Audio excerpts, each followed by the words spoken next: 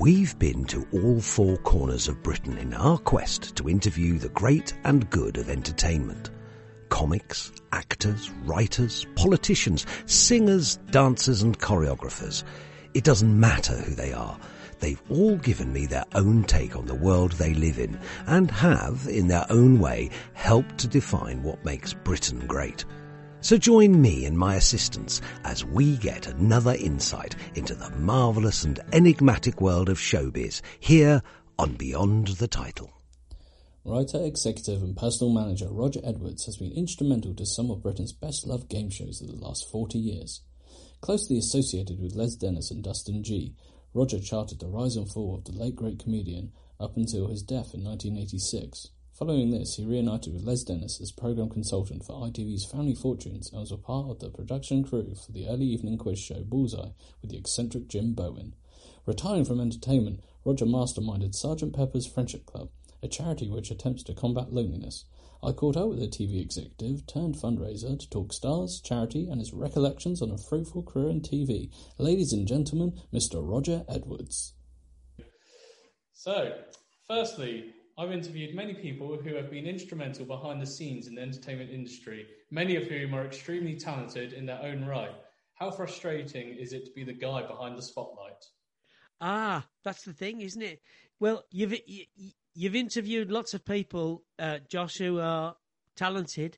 That all comes to a crashing end today because I'm not one of them.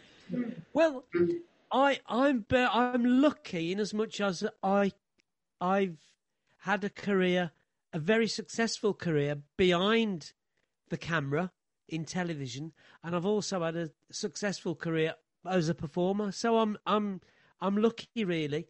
I'm also lucky in that I do lots of things, so I'm not precious about just being beholden to the entertainment industry, although I still love it. And the work I do now, I sort of shoehorn it in, if you know what I mean. So I'm still performing when COVID allows us to, but I'm still doing it. Yeah. So that's me. Yeah, love it. Yeah, excellent. However, you've recently emerged from the spotlight in a cameo on the BBC One panel show Would I Lie to You, revealing that you used to take Les Dennis to work on your bouncy castle. Having listened to the Colin Edmonds podcast, there is a story behind this. Can you fill us in on that? Of course I will.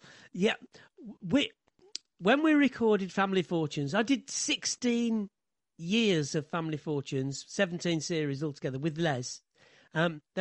In fact, it was only myself and Les that did everyone. Everyone else changed. You know, all the personnel changed. But Les is an old mate. We go back just prior to him being famous, really. But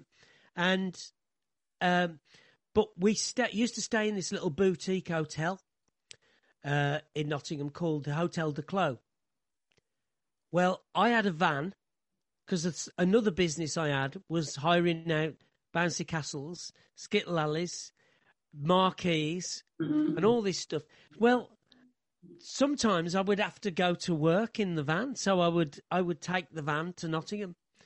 And Les, he loved all that stuff. He loved the fact that I'd got the van and used to come in the van, and he used to want to go to work in the van. Let's go to work in the van.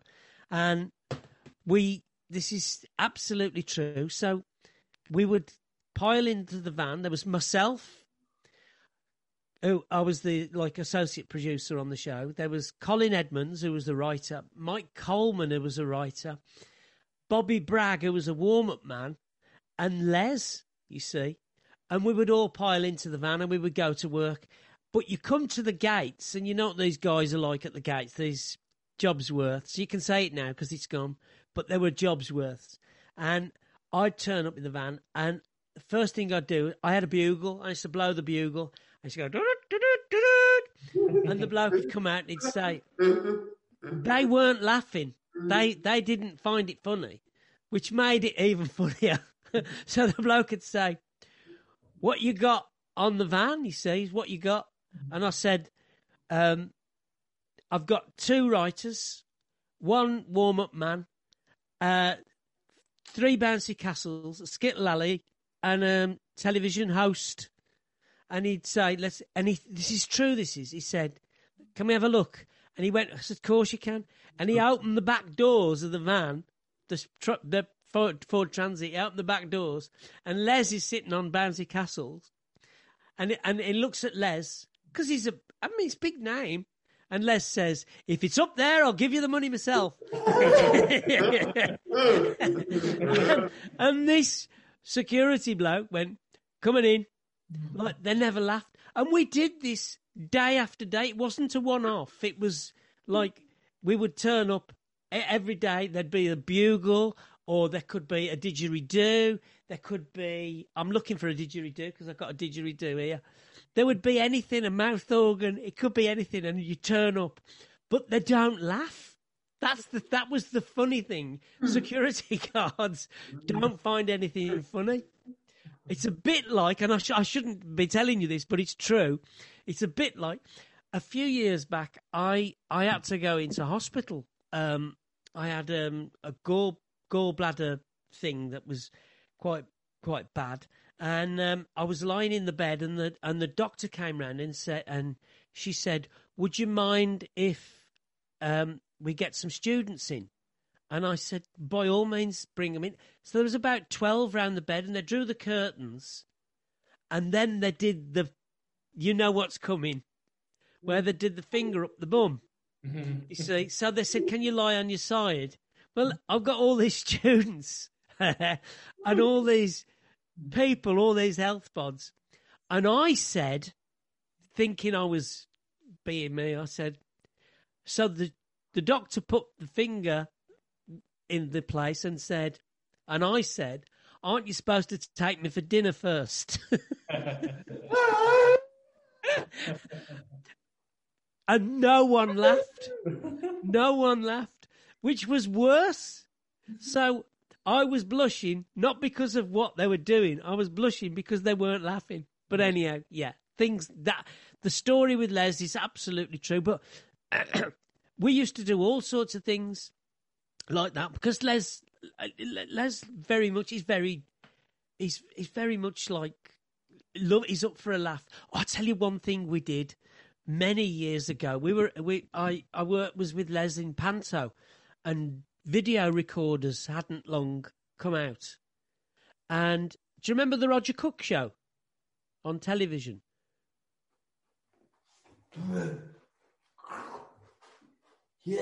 Yeah. Well, Roger Cook used to be this private investigator, and he would investigate any misdemeanors that were going on. I came to work in his next door office years later. But anyhow, I had this video camera that I'd hired for the weekend, and myself and Les, we were in Nottingham doing Panto. And between shows on the Saturday, we walked into a shop and pretended we were from the Roger Cook show. Honest. So we walked in and said, we've come to investigate the dodgy shirts you're selling to this bloke. And this bloke, because he'd seen all these shows, he said, I don't want to talk about it. I don't want to talk about it. Get out. We didn't stop laughing for a week. Anyhow, I've digressed. Where were we? Why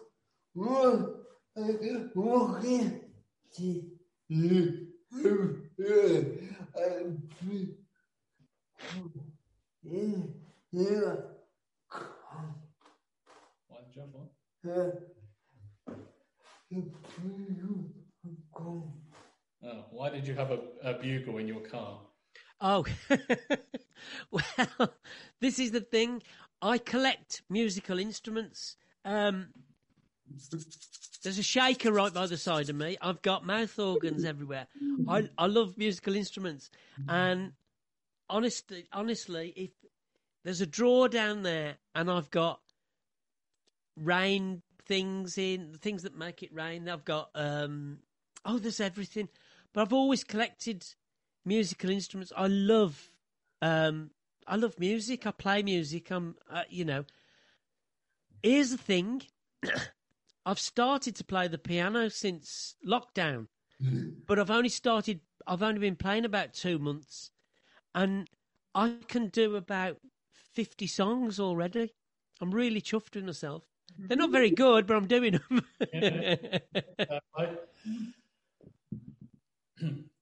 Okay, so you've been present at many defining moments for British comedy. I've spoken with Jimmy Tarbuck about his memories of this night, but what are your memories of Tommy Cooper's untimely demise? Well, the Tommy Cooper thing, I wasn't there that night, but I know all about it, and it was a horrendous story, and the story of that night of Tommy Cooper dying was that obviously it was a live show, and Tommy had requested that they have curtains, and they always did the Live from Her Majesty's without curtains, but he wanted to do the trick, if you remember, where he pulled the ladder from between the curtains as if he was pulling it from between his legs. So they gave him the curtains, and the next act due to be on was Les and Dustin, and Tommy came on, and of course we all saw it in front of our very eyes. He died in front of everyone, and Les and Dustin used to tell the story a lot. I wasn't there, as I say, that night. Tommy passed away, and they pulled him through the curtains, and David Bell, who was the producer, said the words, "Cue commercial break," and they just went straight to a commercial break. But it was at that point that Jimmy Tarbuck said he'd got to introduce Les and Dustin. Jimmy Tarbuck was obviously very much taken aback with it and said, "Ladies and gentlemen, Les Dennis and Dustin G," and he got the wording slightly wrong, but I think he could be forgiven for that. But the story goes that because they were impressionists, they had the props table at the back of the stage where they were working, and Dustin went to the props table and he could hear the medical people working on Tommy Cooper, and he could hear someone say, "It's okay, he's been sick," and apparently you could see Tommy's shoe through the curtain while they were on. That was what they said. But it was an horrendous thing that happened, and it was absolutely awful. How on earth they went on and performed during that is just testament to their professionalism. The pair of them were, amazing. It'd be one of those things that would affect you for years to come, I should imagine. But here's the irony. Dustin said after that, he said, "I'd like to go like that. That's how I'd like to go." And he wasn't far off. We were in Southport when Dustin died. Dustin walked off the stage.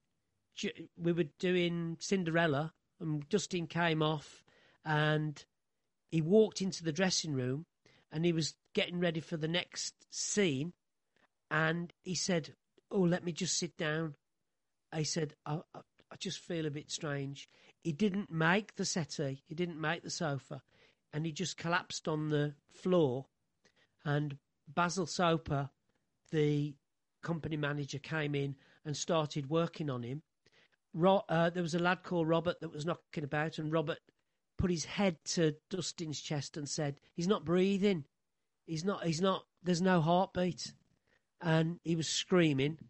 Basil Soper worked on him. He was giving him, what do they call it? PR, yeah. And the ambulance came, and I got in the ambulance with Dustin. So there was myself and Dustin, and I'd seen this man die in front of me. He died. So I was with Dustin. They rushed him into the hospital, and I'm as I say, I'm with him, and they wouldn't allow me into the resus room. but there was windows, like those little circular windows, and I was looking through these circular windows, and I could see in what was happening. And obviously, it was about it felt about 11 o'clock at night. It couldn't have been. It could only have been probably 9:30, if that. Anyhow, and it was quiet. It was like New Year's Day, so it was all quiet, and I could see them putting the paddles on him, and he was bouncing off the table. You know, he was really, and for all intents and purposes, he died. Now, here's the irony of this. This was within moments, and a photographer from The Sun was there. So there was myself, and there was a photographer from The Sun. That's how quick these guys work. You know, that was what they were. They got him into a stabilised him, you know, and they put him to bed. And by that time, Les turned up at the hospital, and we were with Dustin. And that night, we went to Les's house in Liverpool, and I stayed there. And I remember Les sitting up. Myself, Les, and Les's wife at the time, Lynn, we were sitting up saying, "This is it. It's all over. You know, it's all finished. There's no way he can come back from this."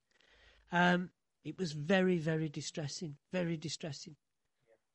Yeah. Yeah, that was actually Josh's next question. A part of it, just to ask you about that incident. You know, that time. Just moving on from that. I'll come back to that, Josh, if you don't mind, because the irony of it was that the pantomime went on. It was incredible, and they brought Jim Bowen in as a stand-in. Well, he was ready to just step in straight away. Yeah. Jim Bowen lived not that far away up the M6, and he got in touch with the office and he said he'd do it. It should have been cancelled. The whole show should have been cancelled, you know. And I think these days they would cancel it as a token of respect, but they didn't. They kept it going as what they call a tribute. It was not a good thing, and they shouldn't have done it. I think it had a lasting effect on myself. I think it had a lasting effect on Les. Incidentally, Les, his book was titled. He wrote a book titled "Must the Show Go On?"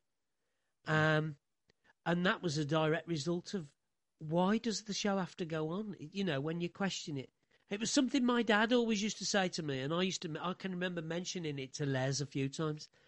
Why does someone said the show's got to go on? Who said? Yeah. Why has the show got to go on? What? It's only a show. It's not a hospital or, you know, the police force or anything. It's a show. Madness. Absolutely. It's absolutely crazy, yeah. How did you feel about knowing you've been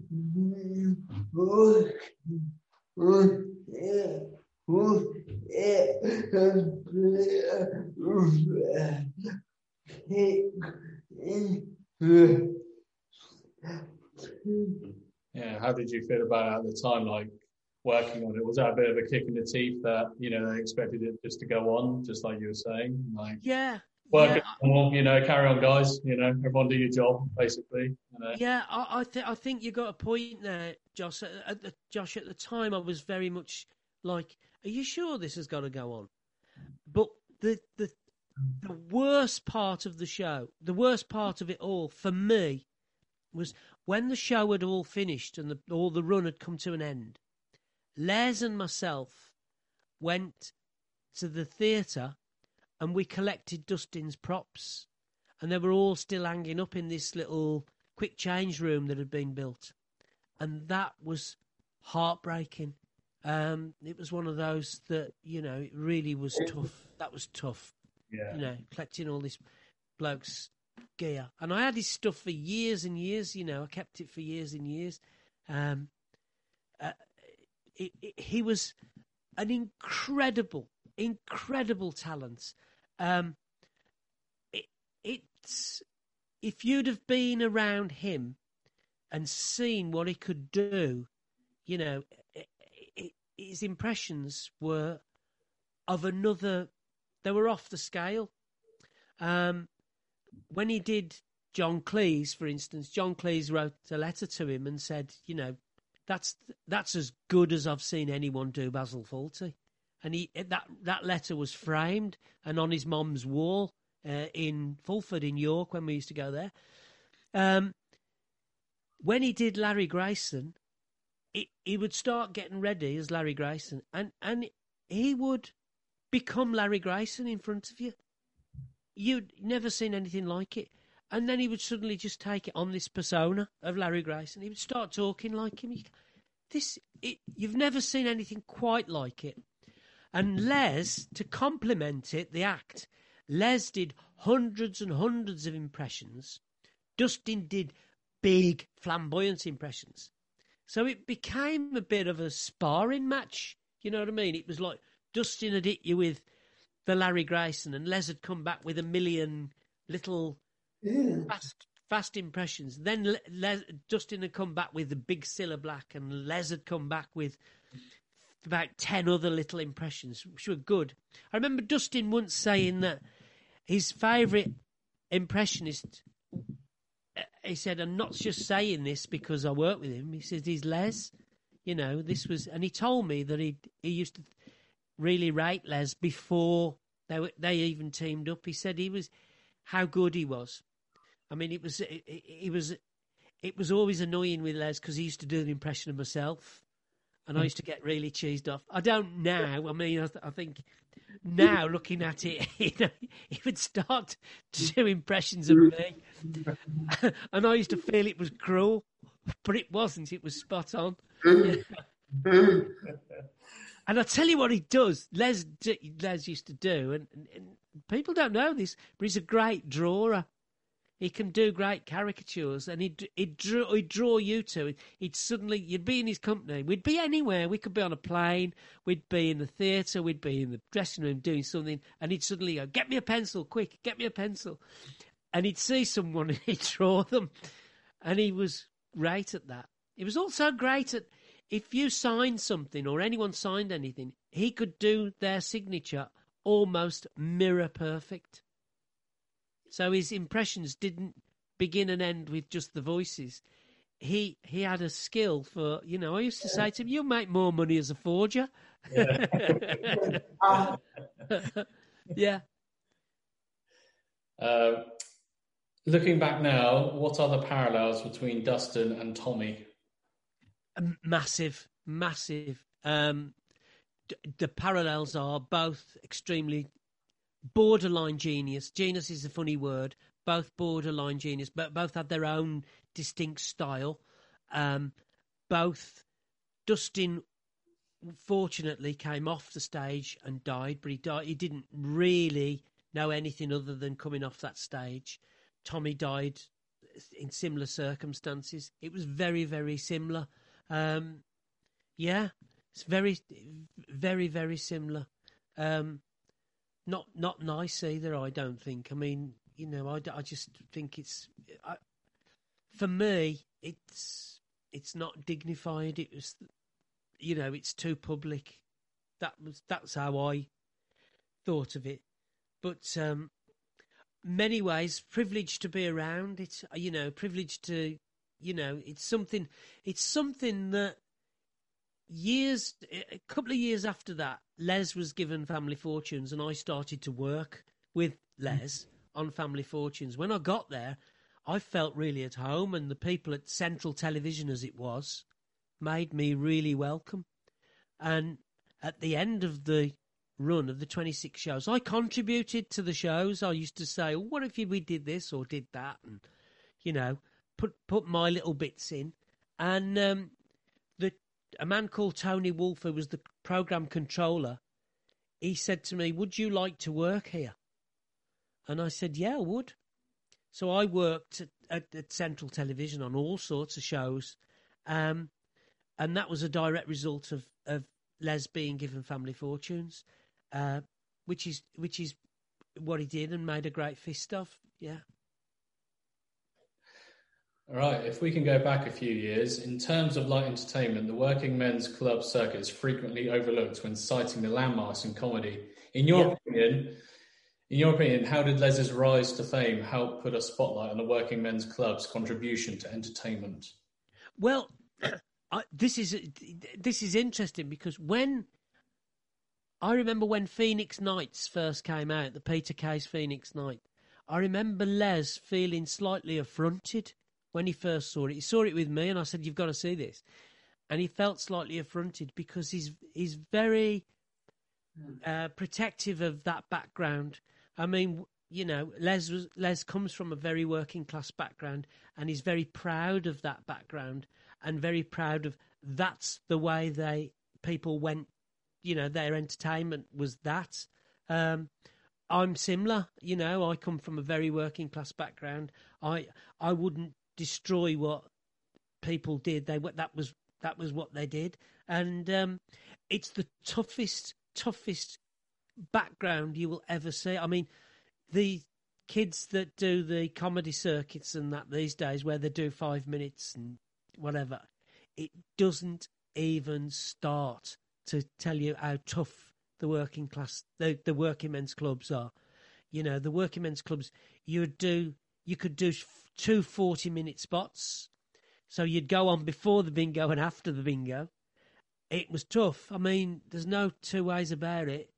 It's tough stuff, you know. I mean, and it's, you know, you meet so many people that have done it, and you've heard all the stories of doing it. But they're hard places, and they're very, very few to find these days. Do you know, here's one for you, Josh. Do you know, I used to work with a man called Jeff Sutton in Rill, and Jeff told me once, he said he was in a group, a band, and they played around the Manchester area.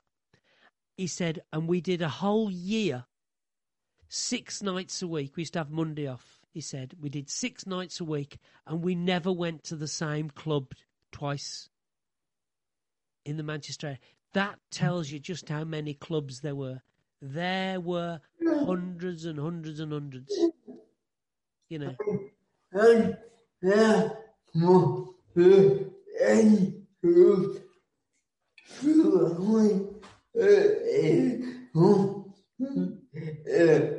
that was the end of Variety, wasn't it? I think you're right there. I think you've got a point. I think it's all part and parcel of it. I think Russ Abbott was very much one of the last of that. He was almost all vaudevillian, you know, the way he his act with the Black Abbots. He was very, very much of that ilk, and then they all closed. But I say sadly, but there was part of it that was not nice, you know. In 1987, Les Dennis was given the keys to ITV's flagship game show, Family Fortunes, following in the footsteps of legends Bob Monkhouse and Max Bygraves. As a production assistant, how did you help Les put his own stamp on the show? I didn't. Les had got it. It was all his own. I'll tell you something now that not many people know this. When he first was offered Family Fortunes, he saw it as a downward step, because back then you did a game show. It was like, oh, is that all you can do? And so he didn't like the fact that he was doing a game show. His very, very clever manager at the time did a 3-series deal. So he was allowed to be bad for the first couple of series, you know, and he couldn't. When you say the first couple of series, really, you're only bad for a couple of weeks. But it takes, when you're doing 26 shows, you're doing half a year's worth of shows in a couple of weeks. So it was he was struggling for what the public saw as 6 months, but in reality it was 2 weeks. but here's the thing: there was never any training for this type of thing. They did a pilot. I'll tell you about Leslie's schedule if you like, and you know, I mean, if I tell people this schedule, very often they look at me like I'm some sort of lunatic. But this was Leslie's schedule, and I was part and parcel of this. Now, one day we did the Russ Abbott show rehearsals till 5 o'clock at night. I got in a fast car and I went to Blazers Club in Windsor, and I did a band call for him for Windsor. Les was taken in a fast car to Birmingham, where he did a pilot show for Family Fortunes. He got in another fast car, but it was Bank Holiday Monday, so he was stuck in traffic, and gets back to Blazers. At Blazers, he came in very late, about 10 o'clock at night. He barely had time to put his stage clothes on, and he was on stage doing his act. And this is from, 9:15 in the morning till 1 o'clock, 1:30, finish stage, and probably get home at 2, 3 the next morning. That's a tough old schedule. We when we were on the road, this was after we'd done the first series of Family Fortunes. You can see why I left him. On the Monday, we would be. Sunday was Pathelli. Monday we'd come back to my house. Les would sleep on the settee. God knows why. Why there was no posh hotels. Sleep on the settee. And then the Monday we'd get up and go to Jersey. 2 nights in Jersey, come back, probably have 2 nights cabaret somewhere, and then it would finish off with probably the Isle of Man or something like that. And that was constant. I mean, I can't ever remember being anything other than tired,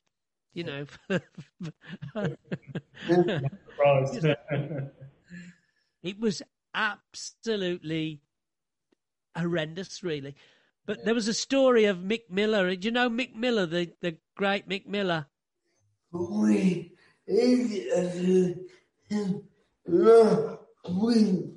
Yeah, Josh actually interviewed him last week. Did you? He's great. Well, the story with Mick Miller was that he was once booked to do a little tour of a week's tour of the Southwest. So he thought he was going around Torquay and Paynton and all that. So his first night, he booked his digs in Bristol, and his first night was in Torquay, and like his second night would have been in Hale, Cornwall, and then he'd come back to Bristol. His third night was in Leicester, and then his fourth night was somewhere bonkers like Swindon. And after the fourth night, he said, "I'm packing this in." So he said he phoned the agent up, and the agent said, "You can't pack it in." He said, "I'll report you to Equity." And Mick Miller said, "I'm going to report you to the AA." But it's a true story. Mick did a week in the Southwest, and it ended up being all over the country. Family Fortunes wasn't the only popular game show you were involved with, because in 1989 you joined a team on ITV's Bullseye. You must have lots of stories about the eccentric Jim Bowen. Oh, Jim never, ever stopped. He was the funniest man God ever put on this planet. Bless him. The rehearsals they had to stop because there's a thing called a ring main in television where every office can see what's on in the studios. And they had to stop putting it on in the offices because no work was being done. Everyone was watching Bullseye rehearsals. It was like a lad's weekend. It was absolutely outrageous. And Jim was outrageous. Very, very funny. I mean, just hysterically funny. I'll tell you one quick story. You're going to like this, Josh. Jim, it's all right now. I can tell it now. He's passed away. But Jim used to have those clothes, and they would have 20. He'd have 26 jackets, 26 pairs of trousers, and like probably half a dozen pairs of shoes. But Jim used to go on the QE2 every year. And one of the things he did was he used to sell all these clothes to the captain of the QE2. Anyhow, so Bullseye's finished, and he gets his car loaded, and he puts all these clothes in the back of the QE, at the back of his car, and 2 days later he goes and gets on board the QE2, because the thing about ships is you can take as much luggage as you like. Well, he's got all these clothes and he sells them to the captain of the ship. That's fine. He comes off the ship about 4 weeks later, and he has a call from Central, and they say, all the openings that we did for the 26 shows have got to be done again. One of the cameras wasn't working, we've just found out in the edit, so we can do them all again. And Jim said, oh, all right, I'll be down. And they said, bring the clothes, can you? And he went, I can't. They're probably halfway around the world now. He'd sold a lot.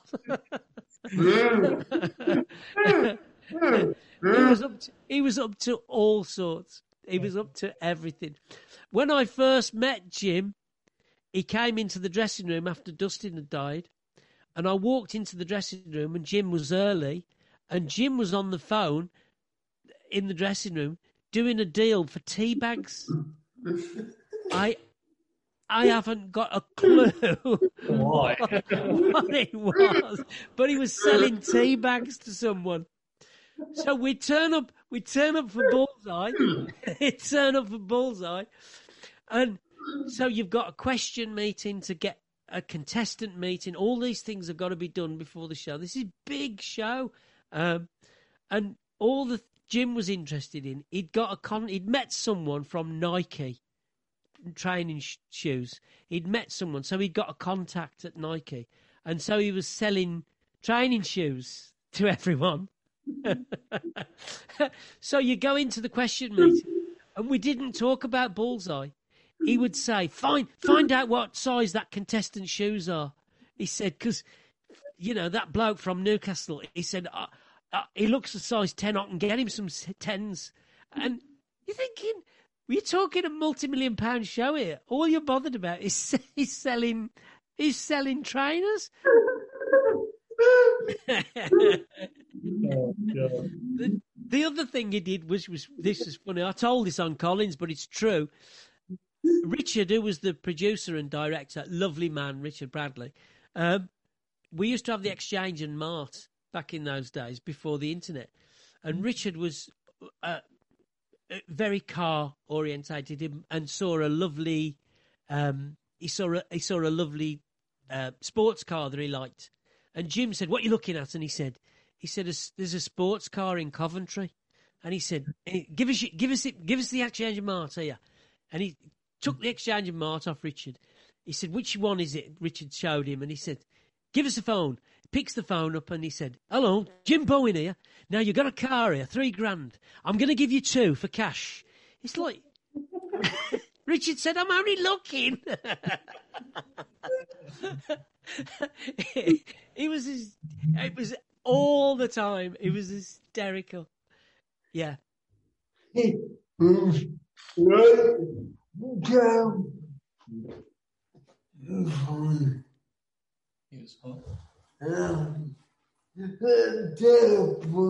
Oh, he was like a Del Boy. Oh, yeah, definitely. Del Boy of the game shows, Jim Bowen, without question. Without question. I can tell it now because he's gone. But something had happened on one show, Josh. Something had happened where he'd met someone, right? And there were 2 watches. There was a gent's watch and a lady's watch, gold. And Jim was involved in this scam somewhere. So he said, when they come to the part of the show where they said, keep out the black in the red, nothing in this game for 2 in a bed. And Jim was very insistent that these people go for the watches. And he said to these people, now, in 1, it was, you've got the toaster. In 2, and Jim said, and in 6, you've got lovely watches. Now, I'd go for the watches if I were you. and people go, watches? What? He said, and Bully's special prize, probably the speedboat or whatever. And Jim said, no, it's up to you. Out the black, in the red, and all this. But don't lose those watches. And he kept on about the watches. Right to the end of the show, when they did win the watches, and when he says good night at the end of the show, he said, hey, what a lovely show we've had, haven't we? He said, we've had Eric Bristow on, he were great. He said, we've won a speedboat, but hey, top the show. Those watches, weren't they lovely? It done a deal. So the show was like a market stall rather than a television show. There was something going on that we didn't know about, but he was funny with it. He was really funny. Yeah. I've interviewed many people of your generation in television, and like you, most of them have opted for a total career change, and you've done this with remarkable success, which we'll touch upon in a moment. But why do you think experienced people like yourself are considered disposable in the modern TV climate? Well, it's funny that, going back to Richard Bradley, I remember we were walking down a corridor once in television, and he said, look, Rog, no one here over 50. And he said, always just remember that. And I thought, at the time, he's got a point. And I think it is a younger person's game. I mean, the hours are, I don't know why the hours are so ridiculous, where you get up in the morning at silly o'clock and go to bed at silly o'clock at night. I don't know why the hours have to be so punishing. I don't understand that. They do it on films. It's always amazed me when people say, I was up at 5 o'clock. And why? Yeah. You know, I know there's budgets, but, you know, it's like there's budgets and there's punishment, isn't there? And I think television is very much like that. I was pleased when I did Would I Lie to You recently, and it seemed very civilised, that did. It seemed very, you know, we're going to do one show. Whereas back in the day, they'd have squeezed about 4 out of it, you know. And it looks, that show benefits from doing one show a night because it looks fantastic. Yeah. I mean, they're funny and it's got everything to it. And I think it's false economy very often by doing half a dozen shows in a day. It looks like it. And in the end, on Bullseye, it looked like we started doing 2 a day, and we ended up doing 3 a day, and you could tell the last show. You really could. It had a tired look about it. Yeah, people were knackered, you know. Yeah. You know, and I've heard people say a similar thing about Bradley on The Chase. They're looking at it and saying he looks tired. Yeah. You know, I love him, by the way. I think he's great. But yeah.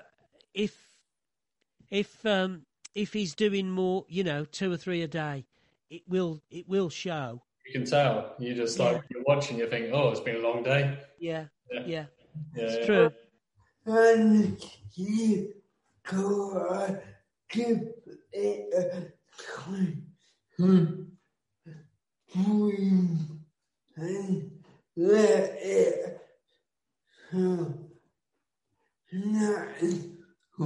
Yeah, you've got to like give it time, let it breathe, and so it could be natural. Every time you go to film a new episode, you know, you've got to have that feel about it, haven't you?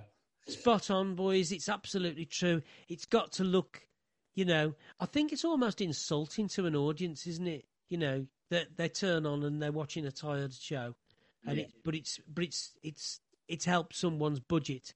But you're right. I think you're right. Let it breathe. Let it have that freshness about it. Yeah. But it's always the way, isn't it? I was a Red Cat. When I was a Red Cat with Butlins, I mean, that was the same. You were up in the morning at 8 o'clock and you didn't go to bed till 12 at night. And it was just absolutely wrecked. It was like they were trying to get as much life out of you as they could, you know. Using every bit out of you. Yeah. I mean, I remember watching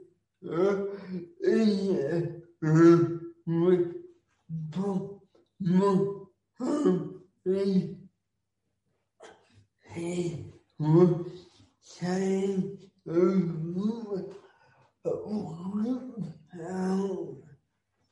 how it was wrong.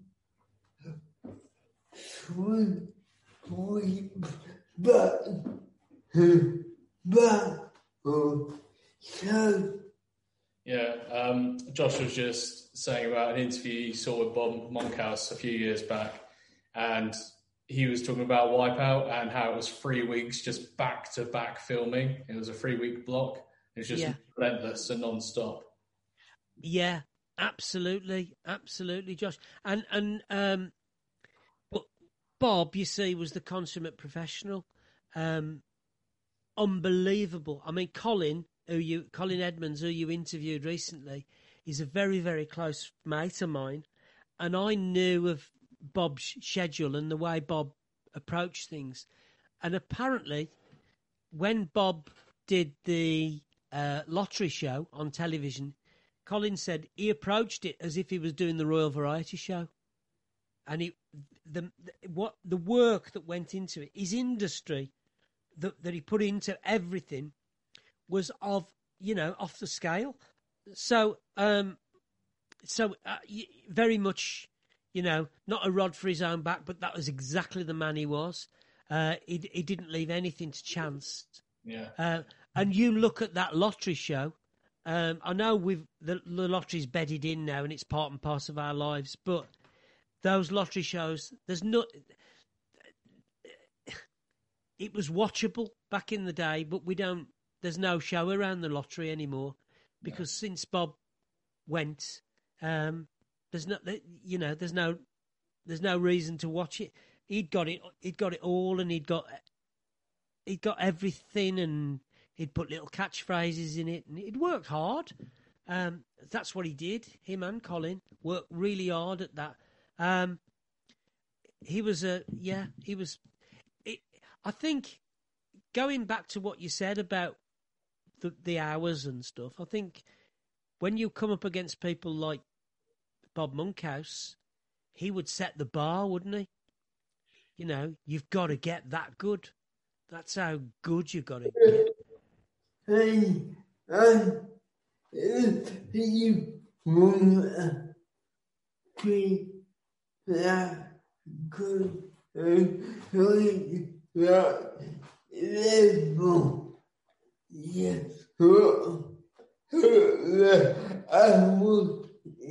Yeah, and if you want to be that good and reach that level, you've really got to put the hours in anyway. Oh, yeah. I mean, when he did Cabaret, Colin will tell you Colin's told you this, but when he did Cabaret, he wouldn't just go and do his act. He wanted notes on who was who before he went. So he would tell jokes about the managing director, the people in sales, he'd go through everyone, and he would personalise that show. I mean, he probably had stock jokes, but it took a lot for him to do that. And Les has got that about him, that memory thing. And that just dawned on me that I've never told this about Les, but you could tell Les a joke now, and he would say, "I'm going to use that next Tuesday," and he would just slide it in, as if it had always been there. One day I was with Les and we were walking over Richmond Bridge in London, and this day we were going to Jersey, and it was lunchtime. We went and had something to eat in Richmond. We then missed a flight and ended up in Guernsey. We got another flight from Guernsey to Jersey. Then we get to the club. Les said, "I'm knackered, I'm going to have a sleep." Off he went for a sleep. I went to the club and set that up. And then he came on and he did his act.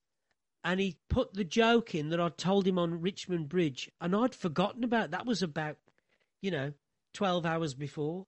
And he just told it as if it had always been in his act. And never mentioned the fact that, it was, the joke was, why do Australians call it 4X, the beer 4X? It's because they can't spell piss, you see.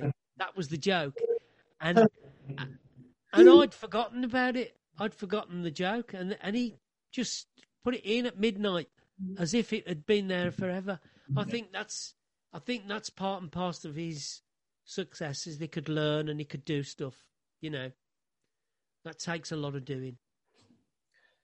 Having such a formidable career in entertainment, you'd be totally excused for enjoying a deserving retirement, but you had other ideas. Tell us about Sergeant Pepper's. Sergeant Pepper's Friends. It started as Sergeant Pepper's Friendship Club, and then it's Sergeant Pepper's Friends. What it is that I work. I do some work for a charity in the West Midlands, and I've set up as their main man. I've set up exercise groups. I've set up speech groups. I've set up lunch clubs, all sorts of things. And I used to keep going back to the trustees, and I used to say, we're not dealing with the issue here. The issue is these people basically just want company. They want friends. They don't want to be made to exercise. There's a place and a time for that. They want a social group where they can have a laugh. They want to make friends. And I was told time and time again, no, you don't really understand this. Anyhow, there was a girl called Bridget Brickley, and Bridget Brickley was married to a man who was an MP, and she came along and did a feasibility study on my people. And she came along and she said at the end, she said, Roger, these people just want company. That's all they want. But you're making them do all sorts of things. So I'd got my evidence then. And then I went to some funders and asked for some funding. And I got this funding, and the funding is for Sergeant Pepper's, obviously off the album, Sergeant Pepper's Lonely Arts Club Band. And it was all about people basically being lonely. And there's different degrees of loneliness, but it's all about wanting another friend, really. And I set up Sergeant Pepper's Friendship Club. The first week we had about 12 come through the door, which was great. And then the second week there was 20. And then when lockdown hit us last year, we'd got a working group of about 100. So we'd have 100 people come through the door. This is Tuesday morning at 10:30. And here's the thing. Tuesday morning, 10:30, we would have singers on, we would have poets, we would have speakers, we'll have a man with falconry, anything. We even had a 93-year-old acrobat. Anything. We'll do anything. And people love it. And they make friends. And that's all it is. And the success of it is all about that. It's just making friends. And it's great. So after that, we then went and got some more funding for a camper van. So the idea is to take it on the move. So the camper van turns up at places, and then people will flock to the camper van, and then we can point them in. It becomes a signing, we signpost people to various organisations because they find us. They do find us. It's good and it works. It is great. Yeah, great. Congratulations on that. How did your entertainment background help you? How did your entertainment background help with that? Oh, enormously. I mean, because one, to start with, sound systems, I know how they work, so I'm fine with that. Then I've got to stand there and introduce people and I'm the host. And I feel like I always imagine when I do these things, it's people coming to my house. Yeah. So I make people welcome when they come. And I always imagine how would I like to be welcomed when I turn up somewhere, The and I correct do that. atmosphere, isn't it? The correct setting and atmosphere. Yeah, and it's important. It is, and then that atmosphere, they want to be part of that. It's incredible, really, because in my other role, I work with people who haven't got that, and they can't understand what my success is, if you know what I mean. And it's not a success. It's ever so simple. It's just treating people how you'd like to be treated. And when they come to your club, your venue, just welcome them as if, as if they're coming into your house. Yeah. First thing they do when they come in, sit down, have a cup of tea, and we've got people that will make someone a cup of tea, give them a piece of cake, and we just have a giggle. And it's what you do in someone's house. Yeah. Only this is on a bigger scale, and it's lovely. The friendships then become organic; they become normal, and then these people end up like there'll be 4 of them go off to the cinema. There'll be 3 of them in normal times, obviously. There'll be few of them go to the garden centre. Then we'll go to the restaurant. We'll have something to eat, and then it becomes a normal. It's not a forced friendship. It's a natural friendship, and it's okay. It can go on its own. Then it's lovely. It is. It's a lovely thing. Honestly, it really is. Ever so simple. Looking back at your career, what's your proudest achievement? What I'm doing now, actually, the Sergeant Pepper stuff is. I'm very proud of that. I was a Samaritan for years. I was very proud of that, but I think this is more practical. The fact that you're actually, the Samaritans, is very much a listening service where you listen to people, and you discuss their issues, and you never meet them, obviously, unless you do a face to face. But this, what I'm doing now, I can see it. I can physically see these people becoming better for having a friend. And it's ever so easy. It's ever so simple. You feel better when you've got some friends, when you've got mates. We do it ourselves, when you got mates when you're a kid. And then your mates all drift away, don't they, as you start being sensible. Yeah. It's true. Being an adult. Being an adult's rubbish.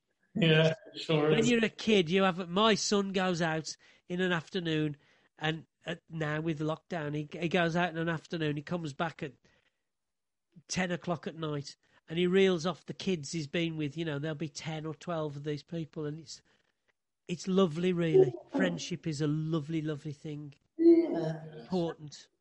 And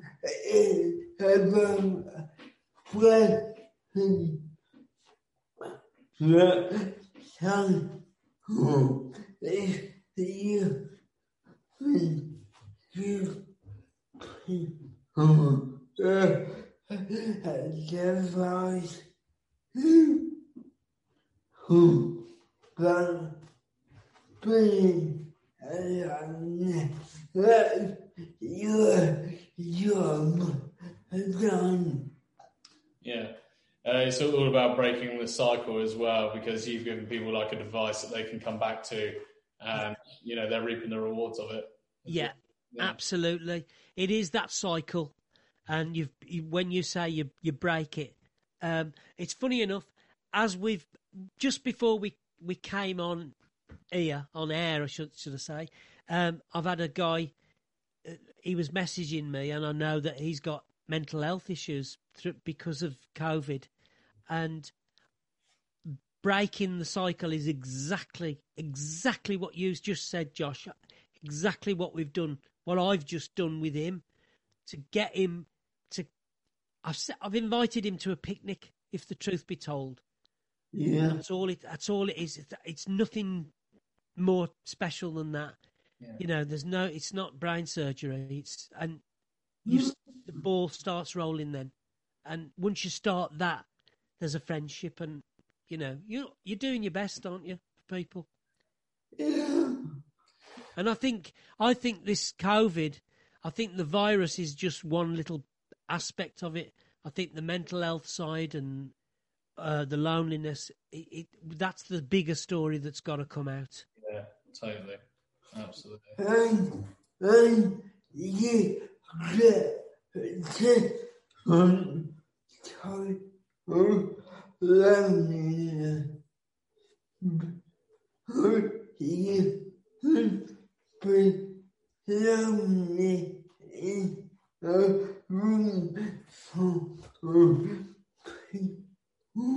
Yeah, there's different types of loneliness as well. You know, you could be in a room full of people and still feel overriding sense that, You're so right. Do you know, I'll tell you something. My mum was in sheltered housing for about, don't know how many years before she passed away. And I used to pop round and see her.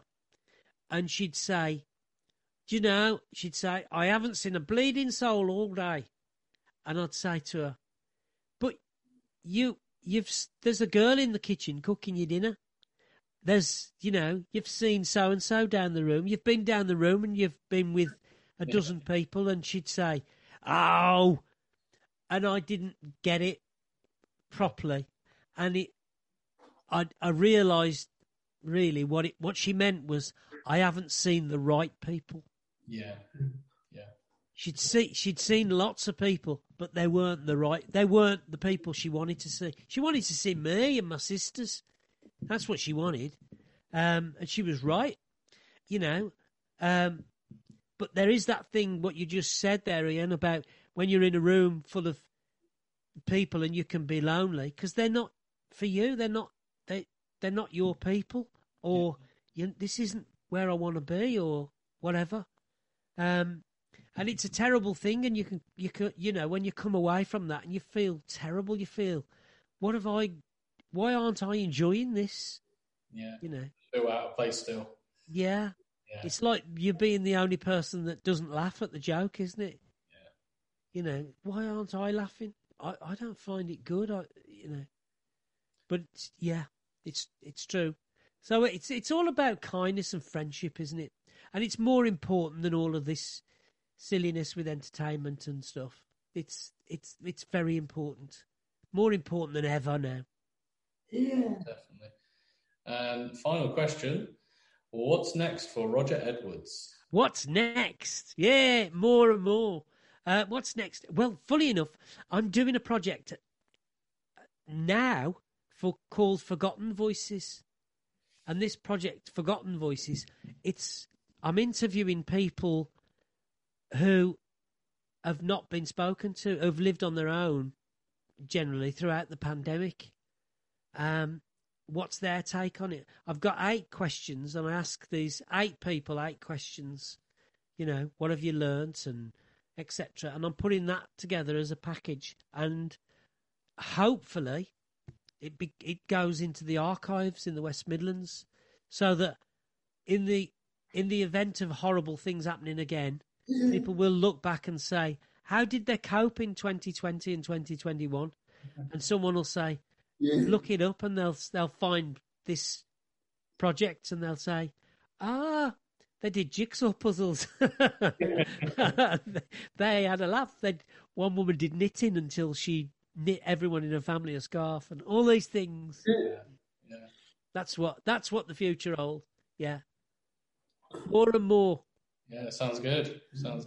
Anything else?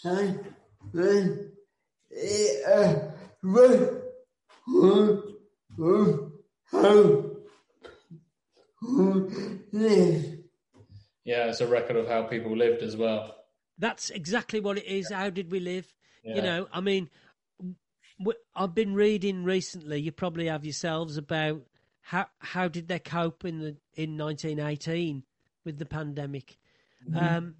And did you know, like, for instance, after the pandemic, there was almost a surge in Parkinson's disease. I didn't know that until the other day, and lots of things that followed it. So how did they cope? I think very much like we did. We have, but they haven't had a telly. They haven't had this Zoom and internet. They haven't had the radio. They haven't had the phone. So it must have been hell on earth for them. Or was it? You know, where you don't know. Yeah. So. Yeah. Yeah.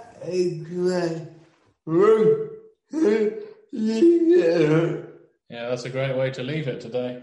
It is a great way to leave it. Can I just say a big thank you to Josh and Ian for having me on this? I feel privileged for doing this, to be honest.